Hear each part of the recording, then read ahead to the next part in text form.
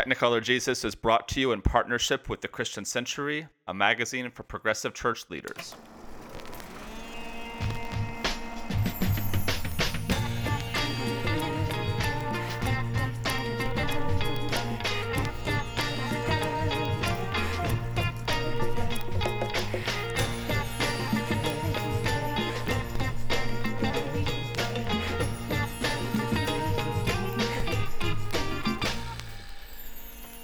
All right, Adam, let's do it. This is Technicolor Jesus, where we talk movies and pop culture with an eye for pastors, preachers, and Sunday school teachers. Today, we're talking with Jeff Chu about the cult classic of high school cheerleading, Bring It On. My name is Matt, and I'm the pastor at University Presbyterian Church in Austin, Texas. And I'm Adam, and I'm a scholar, minister, and teacher in Pennsylvania. And if you're new to the show, here's how it works. We invite guests to the show who pick movies for us to watch, and then we gather up for conversation from our perspective as pastors, as theologians, and as folks who just love movies. This week, our guest Jeff Chu has asked us to go see Bring It On, so we've done it. And in our first segment of the show, Justification by Faith, we're going to ask what this movie has to do with life and ministry, theology, and the world. In our second segment, Preaching to the Choir, we're going to offer some specific ideas for what you might do with Bring It On for this coming lectionary Sunday, which will be October 29th, the 21st Sunday of Ordinary Time. And in our third segment, Postludes, we'll take a second to share another little preacher thought from each of us on something else we're reading, watching, or following. But before we get too far down the line, I want to introduce our guest for this week, Jeff Chu. Jeff is a journalist whose work has appeared in Time, in the New York Times Magazine, in the Washington Post, and elsewhere. He's also the author of the book, Does Jesus Really Love Me? And he is currently a seminarian at my alma mater, Princeton Theological Seminary. On a personal note, he wants us to point out that he loves rice, hates marzipan, and loves the San Francisco 49ers. Jeff, I'm so glad to have you with us. Thanks for being here. I am glad to be with you. Jeff, what kind of rice? I'm pretty Catholic about rice. I grew up on jasmine rice, but I'll do a good basmati. Good basmati, a nice sushi rice. We're geeking out on rice. Short grain sushi rice. It's got a little stickiness to it. I had sushi for lunch. It was delicious. Yeah. Pro tip: if you're ever in a Thai restaurant, ask for the sticky rice, and they'll bring that to you instead of the basmati. We're providing a lot of different value today on this podcast, and I'm proud to be a part of it. But let's talk about this movie. Peyton Reed's 2000 high school comedy Bring It On, about a white suburban San Diego cheerleading squad that has to adapt once it realizes that its legendarily successful routines have actually been stolen from a minority East Compton high school. This movie is part sports movie. Adam, you know how I like anything that ends up with the team going to nationals. You and me both. But of course, it's part 90s, kind of early 2000s teen romance. It's a movie that launched an empire of direct-to-video sequels, none of which I can say that I've ever seen. But it's also an incisive take on sexuality and cultural appropriation.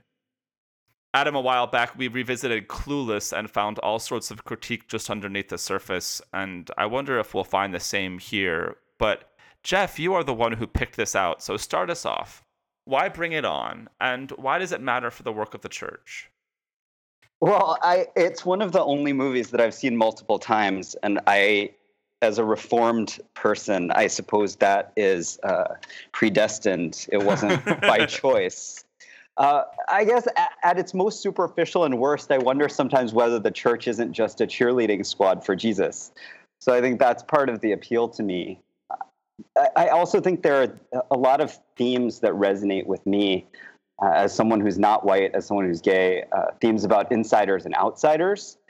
And there are layers to this, right? Because you have the two main cheerleading squads in the movie, the Toros, the rich white girls from the San Diego suburbs, and then the Clovers, the East Compton girls, predominantly African-American. The Toros are the 5-time national champions versus the folks who have never been able to go to nationals except vicariously through routines that have been stolen from them. But even within the Toros, even within the structure of the rich suburbs, you have Torrance, who's the captain of the team with an appropriately waspy first name. And then you have Missy, who's the stereotypical talented badass who just moved to town and has none of the social credentials and none of the prestige. and get sneered at by some of the other girls. And of course, you have, as another outsider, the nerdy love interest, the guy who's never supposed to get the cheerleader, who is played by Jesse Bradford, and may every nerd grow up to be as cute as he is. Yeah, I think the appeal of this movie of the insider and the outsider as a sort of theme of the movie, but also as a theological theme, is perhaps its most important. It's in some ways it's a movie that's also trying to help Torrance, who is the protagonist, so the Kirsten Dunst character, sort of figure out that there is such a thing as an insider and an outsider. In some ways, this movie feels to me like a 2000s era parable about becoming woke. I mean, it's a strange way that Torrance has her own journey of realizing that, number one, her cheer squad has stolen all of these routines, but also that there are people outside of herself. I think early in the movie, she says, "I am cheerleading," and yet by the end of the movie, I don't think that that's the case any longer. I think it's interesting. I think the arrival of Missy, right, the girl from the outside, when they're doing the auditions for the cheer squad to fill this one empty slot, maybe that's the beginning of her awakening, because she sees the younger sister, for instance, of one of her team members who has none of the skills but all of the name. And then she sees this girl who has all the talent. And it really struck me when she goes over to Missy's house to kind of talk to her about the situation. She says to her, "You're the best." And they know it. They just reject the unfamiliar. And I think that line, "they just reject the unfamiliar," says something about this awakening that Torrance doesn't even realize maybe that she's having. Right, and it's Missy who drives her up to the Clovers high school, to East Compton, right? Like, she's the one who sort of serves as her companion on this journey to show her that, like, difference exists in the world. Well, she's that worldly urban girl, right, who for some reason got relegated to the suburbs. So there is some use of stereotype and those kind of traditional movie roles. And I think, honestly, that's one reason I love this movie, is because they do deploy those standard characters, and there is that stereotyping going on. And I like to think that they're doing it knowingly. Maybe they're not. I don't know. Yeah, I think that they do, because this movie has some sly and sophisticated ways about thinking about difference, and especially the difference of race and socioeconomic class. I think it matters that the mascots are different, that this white San Diego school has this Spanish name for a mascot, and they all sort of gather under the banner. But more importantly, that East Compton's mascot is Irish, that they have to sort of congregate themselves under this symbol that was chosen for them by whoever started this school. And these are just small details, but it signals this deeper understanding about how life as a teenager, but life as a teenager amid tremendous difference, especially in a place like California, Southern California, for instance, doesn't allow you to stay caught in your bubble for too long. And then you have to make a choice. I mean, that seems to me among the most powerful parts of this movie, if I can use that word to talk about Bring It On, is that Torrance realizes that she's inherited this history or this tradition or these roles from a previous generation, and they don't actually work for her any longer. And she has to realize that, like, what she has inherited, both these cheers that she has to use on her squad, but also this life and this perception, are full of lies. And now she has to construct this new form of identity. And having her come to that realization and go through a few stages to come to a place of real maturity, I think really works in the movie. What's interesting to me is that if we're going to look at this theme of being blind to your own wealth and privilege, maybe it's a fault of the movie that some of the background characters never really develop in that way. Right. I think they just kind of stay there and tag along and go to nationals and do their cheering and get their trophies. but I don't think they really go anywhere as much. Whereas you see Torrance wrestling with those questions of privilege, and then she makes this failed attempt to play the white savior, right? When she realizes that the Clovers don't have the money to go to nationals, and she gets her dad's company to cut them a check. So I guess my question, do you feel like the way that the film resolves is satisfying within the critique of kind of wealth and privilege and cultural appropriation that y'all are identifying? I mean, they go to nationals. They have the big contest between these two schools. Finally, the Toros have developed kind of quote unquote their own choreography, although they develop it by looking for inspiration in all of these kind of normative white spaces. Instead of stealing from the black kids, they're now going to go and watch old musicals and look at a mime act and all of this kind of miscellaneous other cultural stuff. They get there, they have the big showdown, and they come in second place. And there's this kind of beat where we're not entirely sure whether or not that's supposed to be success or not. And then Kirsten Dunst kind of cheers, and then everybody else cheers and erupts, and it's a happy ending. And Kirsten Dunst and Gabrielle Union kind of develop this mutual respect of some shape or another. And I'm not sure whether or not I'm supposed to feel like they've addressed some of the critiques that they've laid out underneath the scenes. And I kind of wonder how that conclusion felt for you all. So I appreciated that it ended with mutual respect as opposed to, oh, we're BFFs now, right? Because that would be even more unrealistic for me. So there is a kind of distance between the two captains at the end, this kind of grudging acceptance of each squad's talent. As a seminarian, I suppose I'm prone to overthinking everything. So, well, that's why we're here. Overthinking the spiritual themes and lessons of Bring It On is a new high or low. Yeah, this is why we do this every other week. But it has to end neatly, right? She has to get the guy, and I think they did something clever by not letting the Toros win and quote unquote triumph over their version of adversity. So I don't know. I give it an A-. Well, and I think it does recognize that there's this moment in the movie where Gabrielle Union, as the captain of the Clovers, says, "We just want an opportunity to beat you," right? Like basically saying, we want a level playing field. And I think, on the one hand, there is this idealism that that all sports movies have, right? Which is that in the boundaries of competition, between the lines on the court or on the field or wherever, the best person is going to win. That this is some meritocracy, if there ever was one. But the school also recognizes that there's all sorts of things on the outside of the game that prevent people from actually even getting to the game.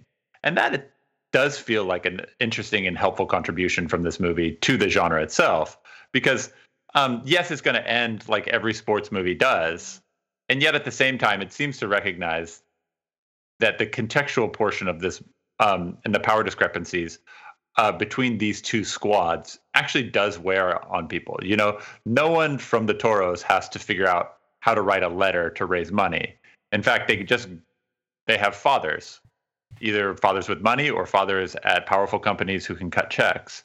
And this movie at least recognizes that, and that makes it unique. I think it does poke at the illusion of the level playing field. There's that part where she's approaching her dad for the money, and she actually says to him, and I think this is where the social commentary part of the movie is powerful. It's subtle but powerful. She says, "It's not that much money, Mr. Level Playing Field milquetoast white guy. Do the right thing, Dad."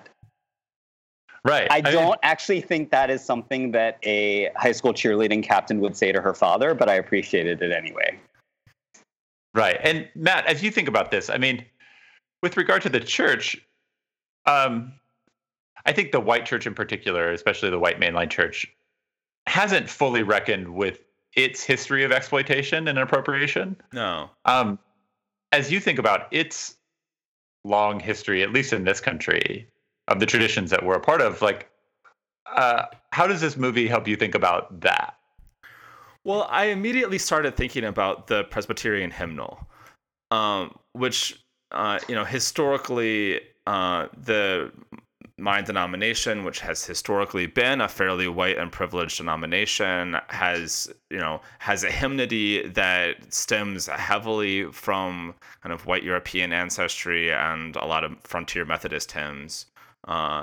And over time, over the last 20 years or so, the new versions of the hymnal have tried to become more globally aware and diverse, and we've done a better job of including hymns from other traditions, including hymns from the African American experience, including hymns from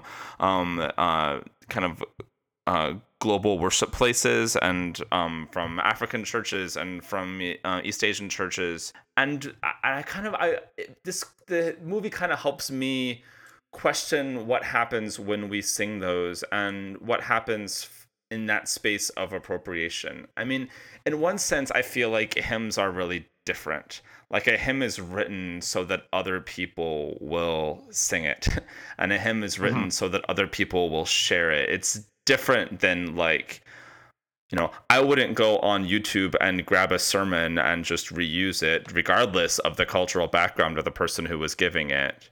But I do think that there are places in our worship and in our cheerleading, as it were, that run up against these kind of cultural barriers, and I think that we have not done a great job of kind of interrogating what it means for us to do that. So I think of a song like "Swing Low, Sweet Chariot," right, which has been sung in some churches that I've attended, and that is a song that was sung by slaves. That was a song that was sung by sharecroppers. That was a song that was really wrapped up in a lot of the history and the culture that we can't understand when we take it and sing it in a predominantly white congregation. And that's fascinating to me. That's fascinating and ties into this long history of white appropriation of African American talent. You see it not just in the arts and movies, but you also see it in how basically, like, football players, basketball players, they're commodified. They become an object for people to be entertained. And I think there is loss in that. There is some dehumanization where it's stripped out of the context and not given the full narrative. Yeah, and so, I mean, Swing Low, Sweet Chariot is such a good example because it feels acutely tied in to the particular slave experience that's generating this idea, this song, this inspiring this music. And to Matt's point, our hymnals are filled with slave spirituals.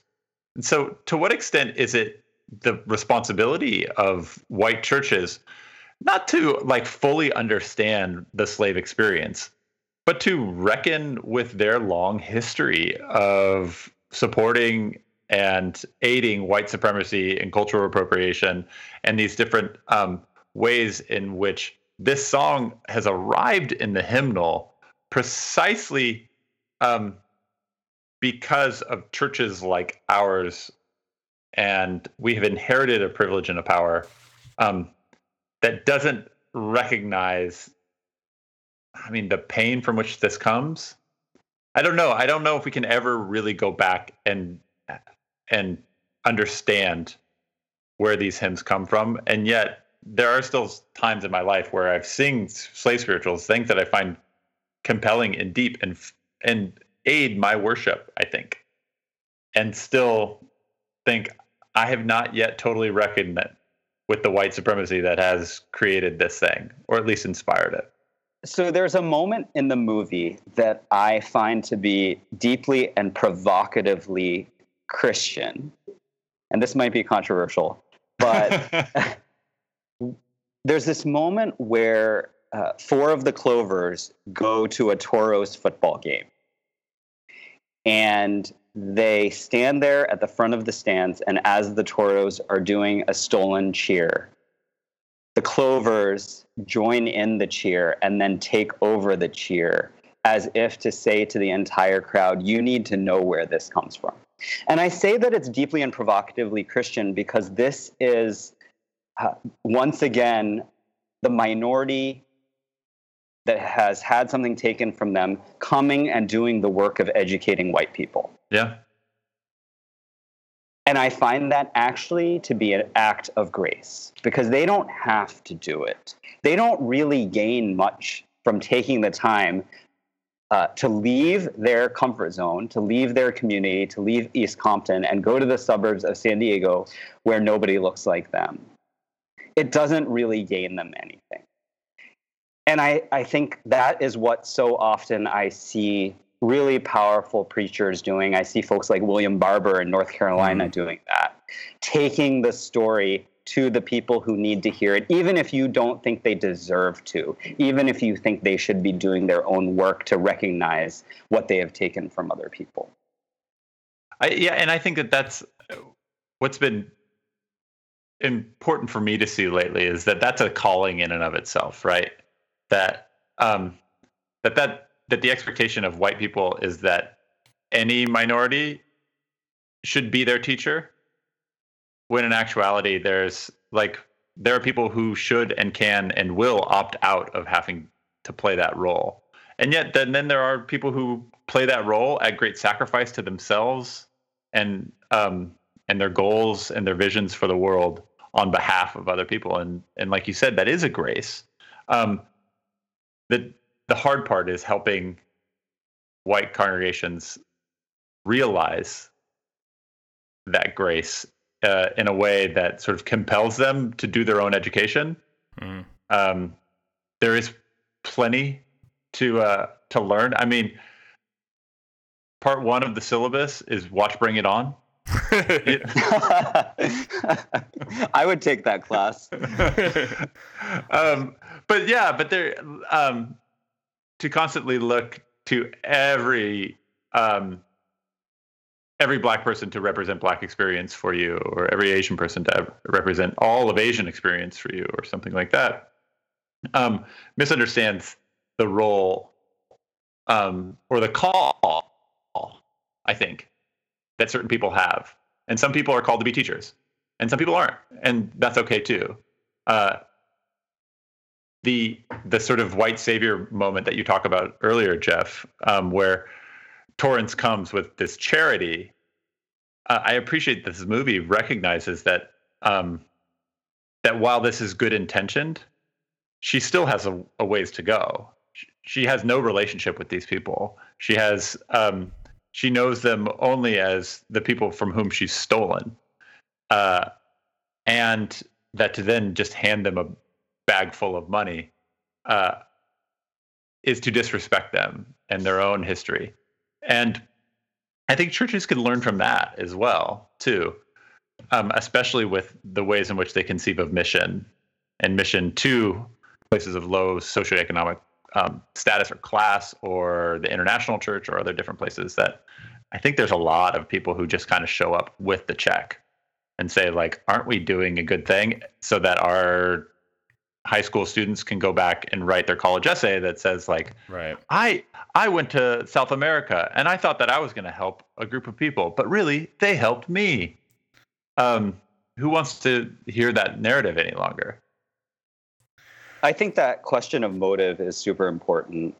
I worked at a church where it was fascinating. It was in a rich community, and some of the women of the church once a month cooked a meal for the clients of a local soup kitchen. What was startling to me was that they cooked the meal in the church's kitchen, and then someone from the soup kitchen came and picked it up, so that they never had any interaction with the folks who were receiving the meal. And to me, that just lasered in on their focus, which was to make themselves feel better. And it really dehumanized the clientele of the soup kitchen. There were no faces, there were no names. This was an act of pure self-serving charity. And I think there is this wake up for Torrance when she goes and has the check ripped up in front of her face, where she realizes and is forced to confront the fact that these other cheerleaders are human beings and they have agency and they can choose to reject that charity or to receive it. I think that story would be really familiar to a lot of churches. It certainly is familiar to some of the places that I have worked and served as well. But I don't want us to run out of time on this movie without talking a little bit about gender too. It's interesting now in 2017. I think this movie reads so much into this cultural appropriation question, but when it came out, it was read so much more around questions of gender, especially in this kind of cheerleading landscape. In his original review in the New York Times, A.O. Scott talks about this movie as that has a plot that resembles, quote, a flimsy scaffolding for the shameless exploitation of young women in short skirts. I don't think we see it that way anymore, but I kind of wanted to push the question on you all. Is there a tension here between the display of the bodies of these cheerleaders, male and female both, and the ways in which the story tries to give them agency? How does it feel to watch this movie and think about the sexuality and the gender dynamics that are going on behind the scenes? So I'm kind of torn on this because I feel like there are moments where the movie pokes at those conventions about what your standard hot cheerleader looks like. So when Sparky, the crazy cheerleading coach, shows up, he goes down the line of the cheerleaders and judges them physically. And I felt like that was a satirical moment where he says, you have weak ankles. One of your calves is bigger than the other. Right. What's with the skin? Say it with me. Sunlight. Too much makeup. Not enough makeup. So it was so glib, and how could you do anything but mock that, right? But then there are also other moments where I did feel like they were kind of objectifying the men and the women, and they were engaging in a little, if there is such a thing, playful homophobia that makes me cringe now as a gay person. Sure. The freedom with which they used the terms dykes and fags, for instance. I was wondering, like, could you do that in 2017?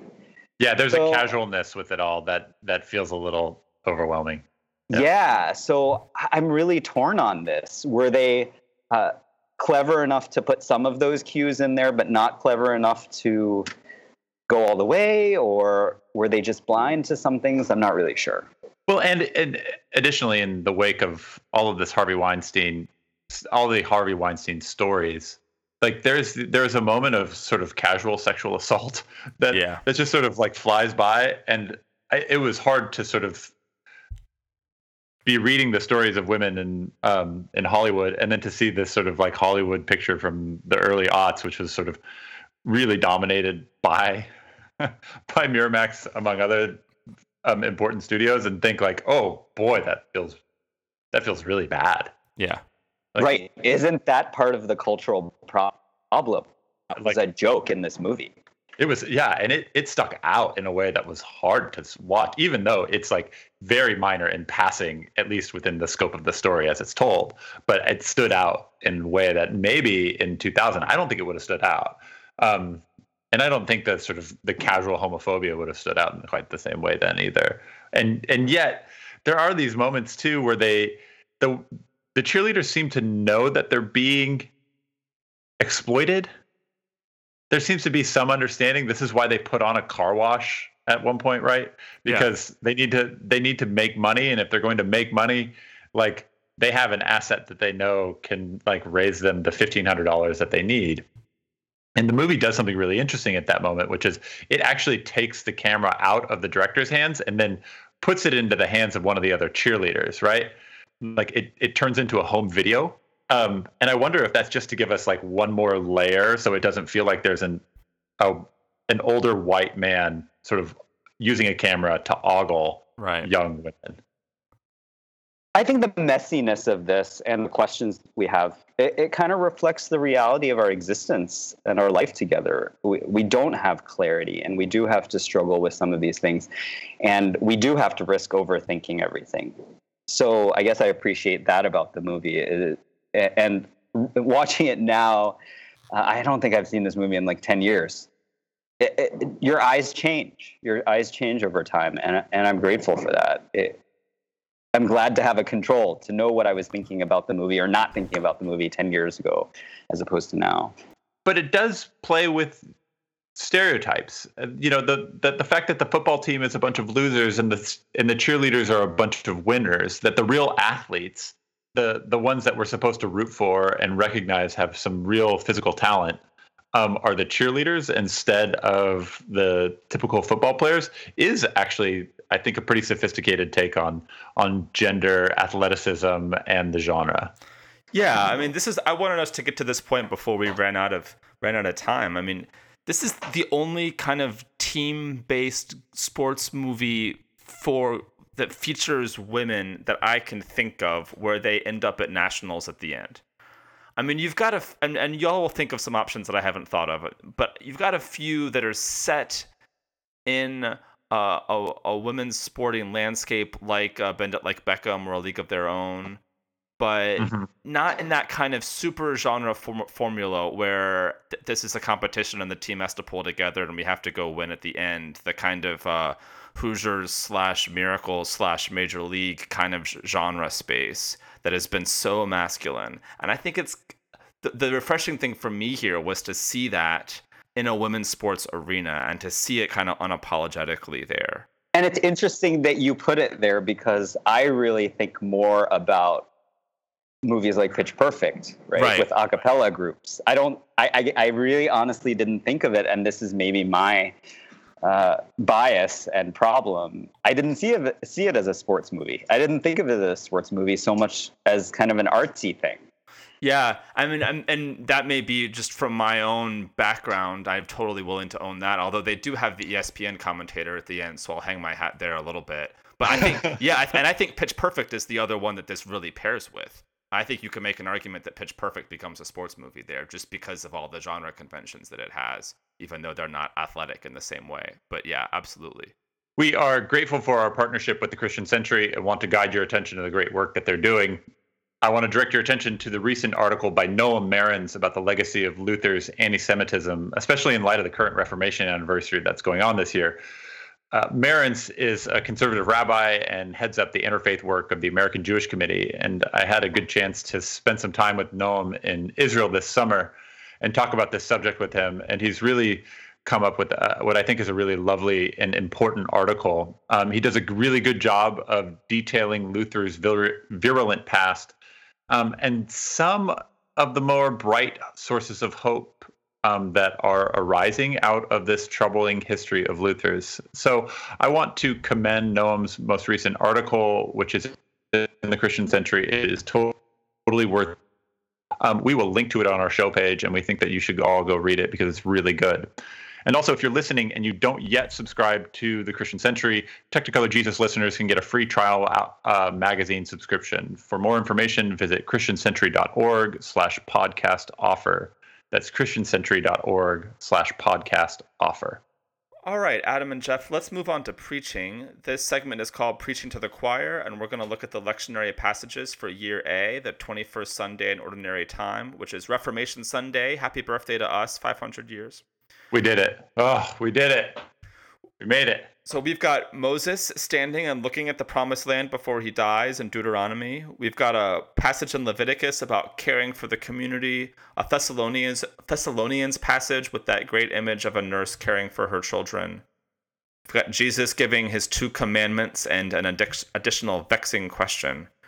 So Jeff, as you think about Bring It On, what resonates for you for the preaching task for the week? I think it's really folly to try to draw preaching lessons from Bring It On.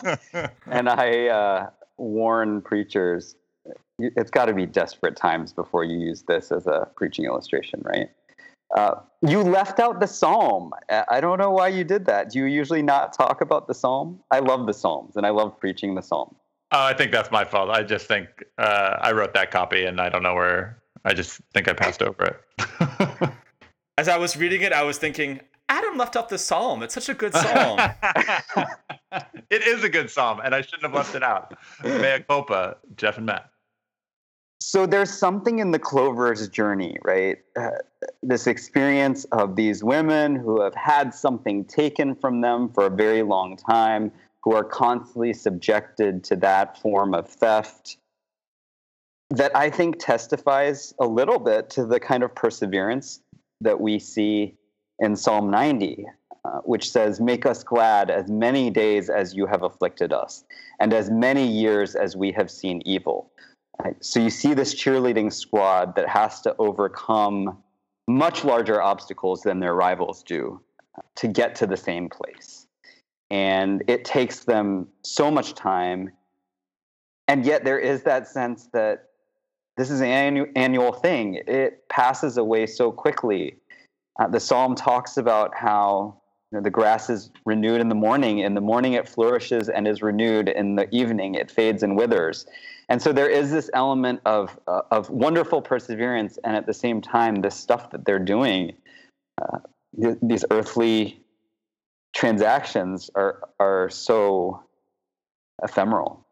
So I love that. I love that psalm. It's a really good psalm. I shouldn't have left it out. It's really good. I mean, as you talk, Jeff, I'm moved by it. It's just that movement of the ephemerality of life while connecting to like, well, make what life I do have, because it's passing away so quickly, like worth it. It's incredible. Like turn, oh God, come and have compassion. Like we need it because life is really hard. And I think this movie doesn't take cheerleading so seriously, but takes seriously people who take cheerleading seriously, if that makes sense. Absolutely. Right? Like it does in the vein of the psalm. Like it cares that people make meaning from something that itself might be so ephemeral. Well, and there are moments in the movie that nod at spirituality, that nod at the level of import that they put on the cheerleading. For instance, they have that spirit stick, and they talk several times about if you drop that spirit stick, bad things will happen. The person who drops it, they actually say, goes to Hades. Right. Why did they choose Hades? It's such a funny decision. It was so bizarre. And then you see another moment before Nationals where one of the squads is kneeling and praying the Lord's Prayer. So I think somehow, whether consciously or unconsciously, the directors of the movie knit into it some spiritual themes. The other one that comes to mind when I'm looking at the lectionary is Matthew 22, where Jesus is talking about the greatest commandments, right? You shall love the Lord your God with all your heart and all your soul and all your mind, and then you shall love your neighbor as yourself. And I think Bring It On asks over and over, who is my neighbor? Right. Who is my neighbor, and how do I treat my neighbor? And that is something that's also woven into the film. Yeah, and I would throw Psalm 1 in there too, which is the other psalm for the day. And it asks that question of like, what is the outcome that we seek by trying to follow God's commandments? I think we get that a little bit in the film, which is the question of like, what is Kirsten Dunst hoping for by changing her behavior, by rewriting the materials, by rewriting the choreography, by kind of changing the long history of the Toros? It's not first place. I mean, maybe they thought they might get first place at Nationals, but they don't. And I think the satisfaction out of second there is really interesting because it suggests a kind of broader satisfaction in having kind of done something morally decent as opposed to seeking success for its own sake. And I'm kind of struck by that moment in this psalm because it is, blessed are those who meditate on the law of the Lord. They will be like the tree whose fruit ripens in its season, which is a beautiful image and also kind of ephemeral. It's something that occasionally will bear fruit and occasionally won't. And second place seems like one of those in between times, and I think that's okay. But in addition to that, Matt, I mean, second place is this moment of like real joy for everyone. I like you said earlier, there's a beat between whether or not they're going to be happy with this or not happy. But then they do. They're overjoyed with this. And I think that contrasts with this earlier part of the movie where Torrance's boyfriend, who's gone off to college and is sleeping with other women, tells her, like, I just want to see you happy. And his solution to seeing her happy is to reorder the world so that it was exactly like it was previously, so that they can win. And then they can do what they used to do that always won. Right. And yet the movie says, like, well, no, like, this journey, the point isn't happiness. The point is growth. It is service to some sort of larger ideal or virtue or truth. Happiness is not ultimately the goal, but in service of that truth, even second place can make you really happy. It can, when you seek happiness for its own sake, I mean, I think this is in many ways the way that the powerful preserve their position by refusing to be anything but happy or seek anything but happiness. It means that they don't ever actually have to deal with the pain that comes from learning something. Mm. And this movie is about a teenage girl who learns something, and learning hurts so often. It's really painful. I think there's this great portion of Bell Hooks's book, Teaching to Transgress, where she talks about how, as a teacher, she had to come to terms with the fact that she's going to hurt her students, and like opening their eyes to the world actually causes them great pain. Yet it's really necessary. That there's in service of some larger ideal, you're going to have to get past happiness. And yet, when you finally do get past seeking happiness, like, joy and happiness seems to sort of arrive.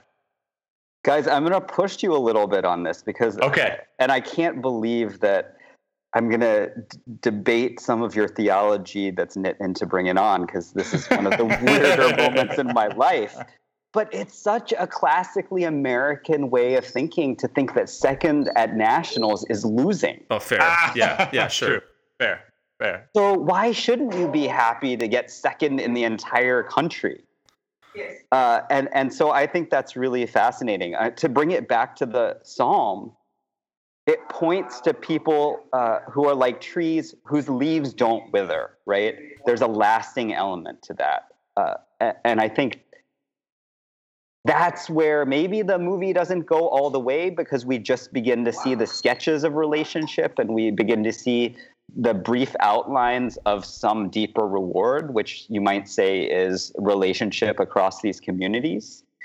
Certainly, I don't see the romance between Torrance and her nerdy boyfriend as a lasting reward. But I wonder if we just have to go a little bit deeper.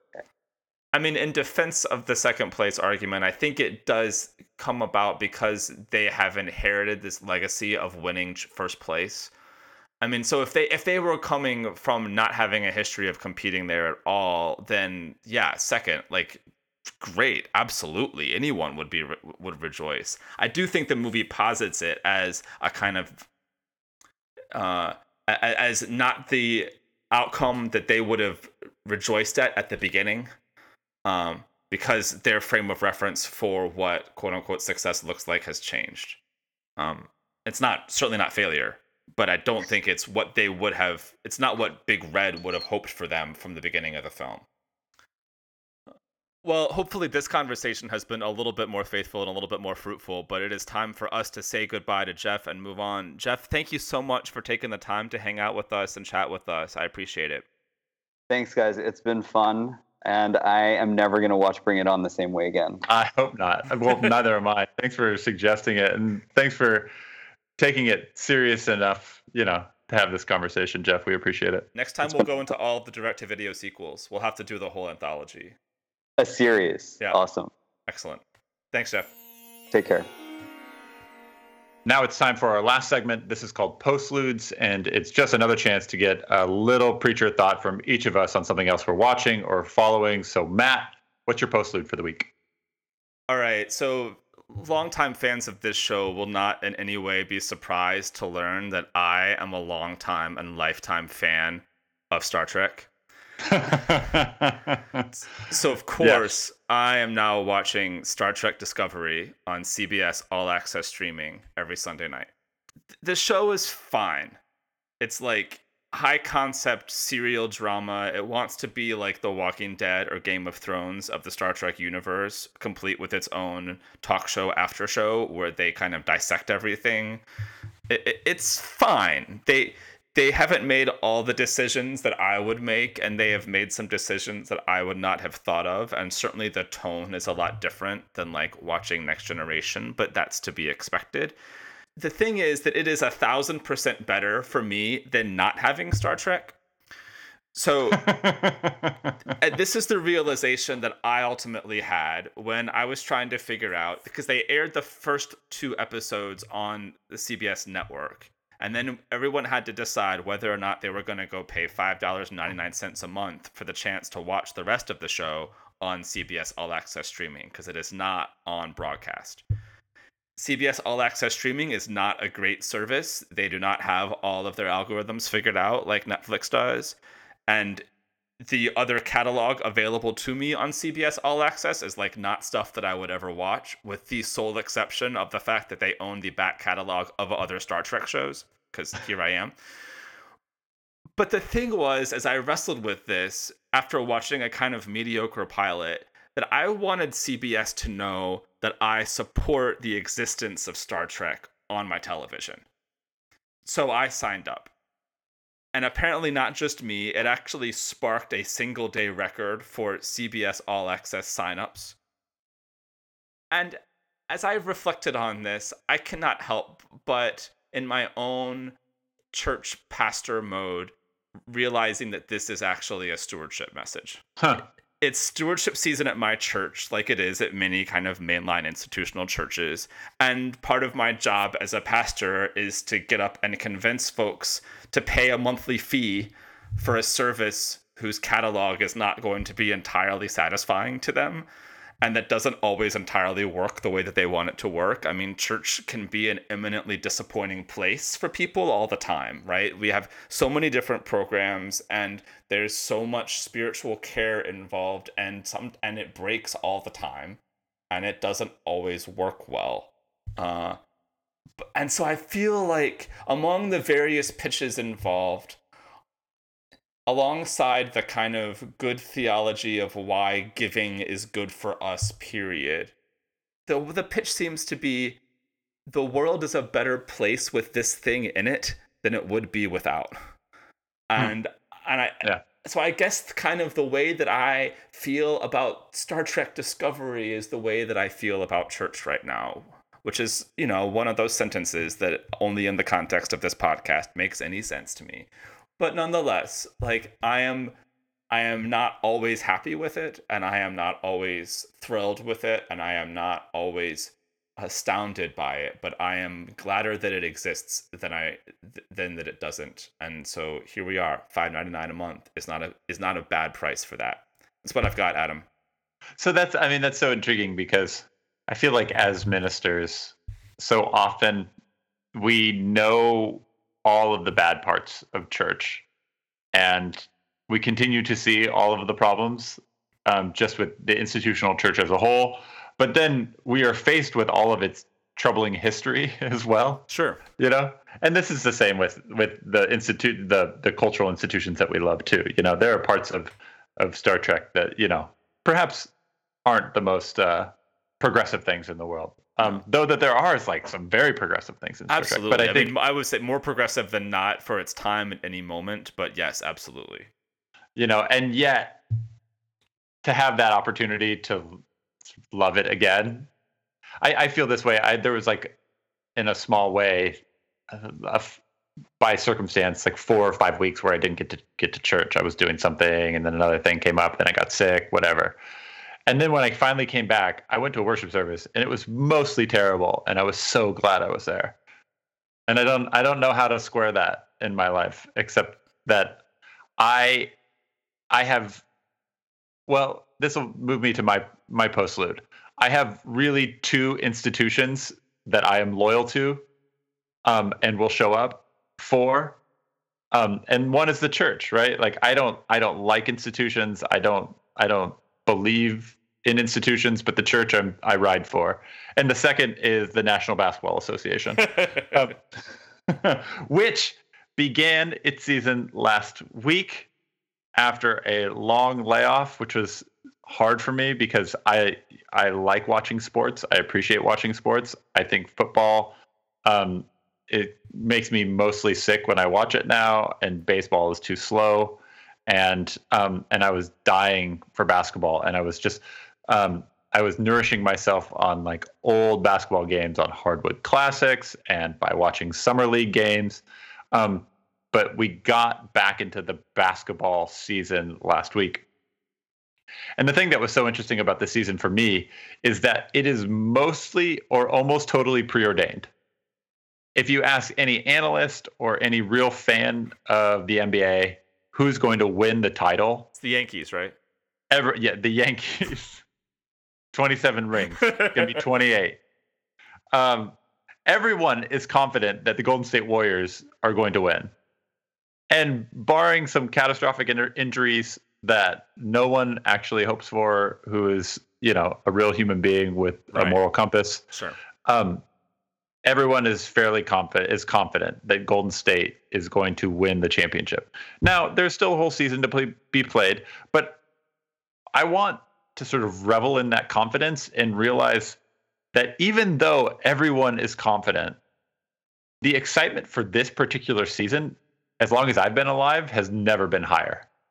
The anticipation of the season and how it's going to play out is reaching this fever pitch, and there's all sorts of articles. And so I spend lots of time procrastinating, reading basketball articles about new players on new teams and new narratives that are showing up and new players and how they're going to integrate. In Philadelphia right now, they're like, this city is going crazy for a basketball team that's been historically terrible over the last 5 years, and they have like real hope. And so I'm walking around with all of these stories bouncing around in my head and thinking, man, this is amazing, while also knowing how it's all going to end. And everyone is excited to see how it gets there. And so I'm struck by the idea that knowing the end also frees me up to appreciate so many other possibilities that are happening now in the present. And so I get to appreciate all of the small glories of the season, like all of these small little narratives that I would never really realize if I were worried about who was going to win. And so even though I know who's going to win, it's not more boring. It's actually more exciting. And by some strange circumstance. And I couldn't help but think this is also the posture of the church. Right. That, our faith is based on these promises. And the grand thing about that is that the confidence in the promise actually frees us up for joy and excitement in the present. And moreover, when our faith in the promise begins to wane, that excitement turns more to anxiety. Mm-hmm. I know that the team that I love the most, the Los Angeles Clippers, is not going to win, but I am so excited for their season this year than I have been in probably 10 years. And so I'm sort of wrestling with that little idea as I try and think about how knowing the end actually frees me to be excited about the present. So Adam, do you know that it's the end of this show? I'm looking at the clock. Yeah, about time. I got to go pick up my kid from preschool. So welcome to the end. This is the end of the show.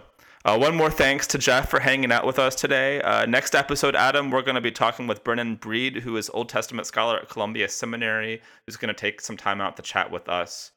And so here, by the magic of the internet, he is to introduce the movie to us.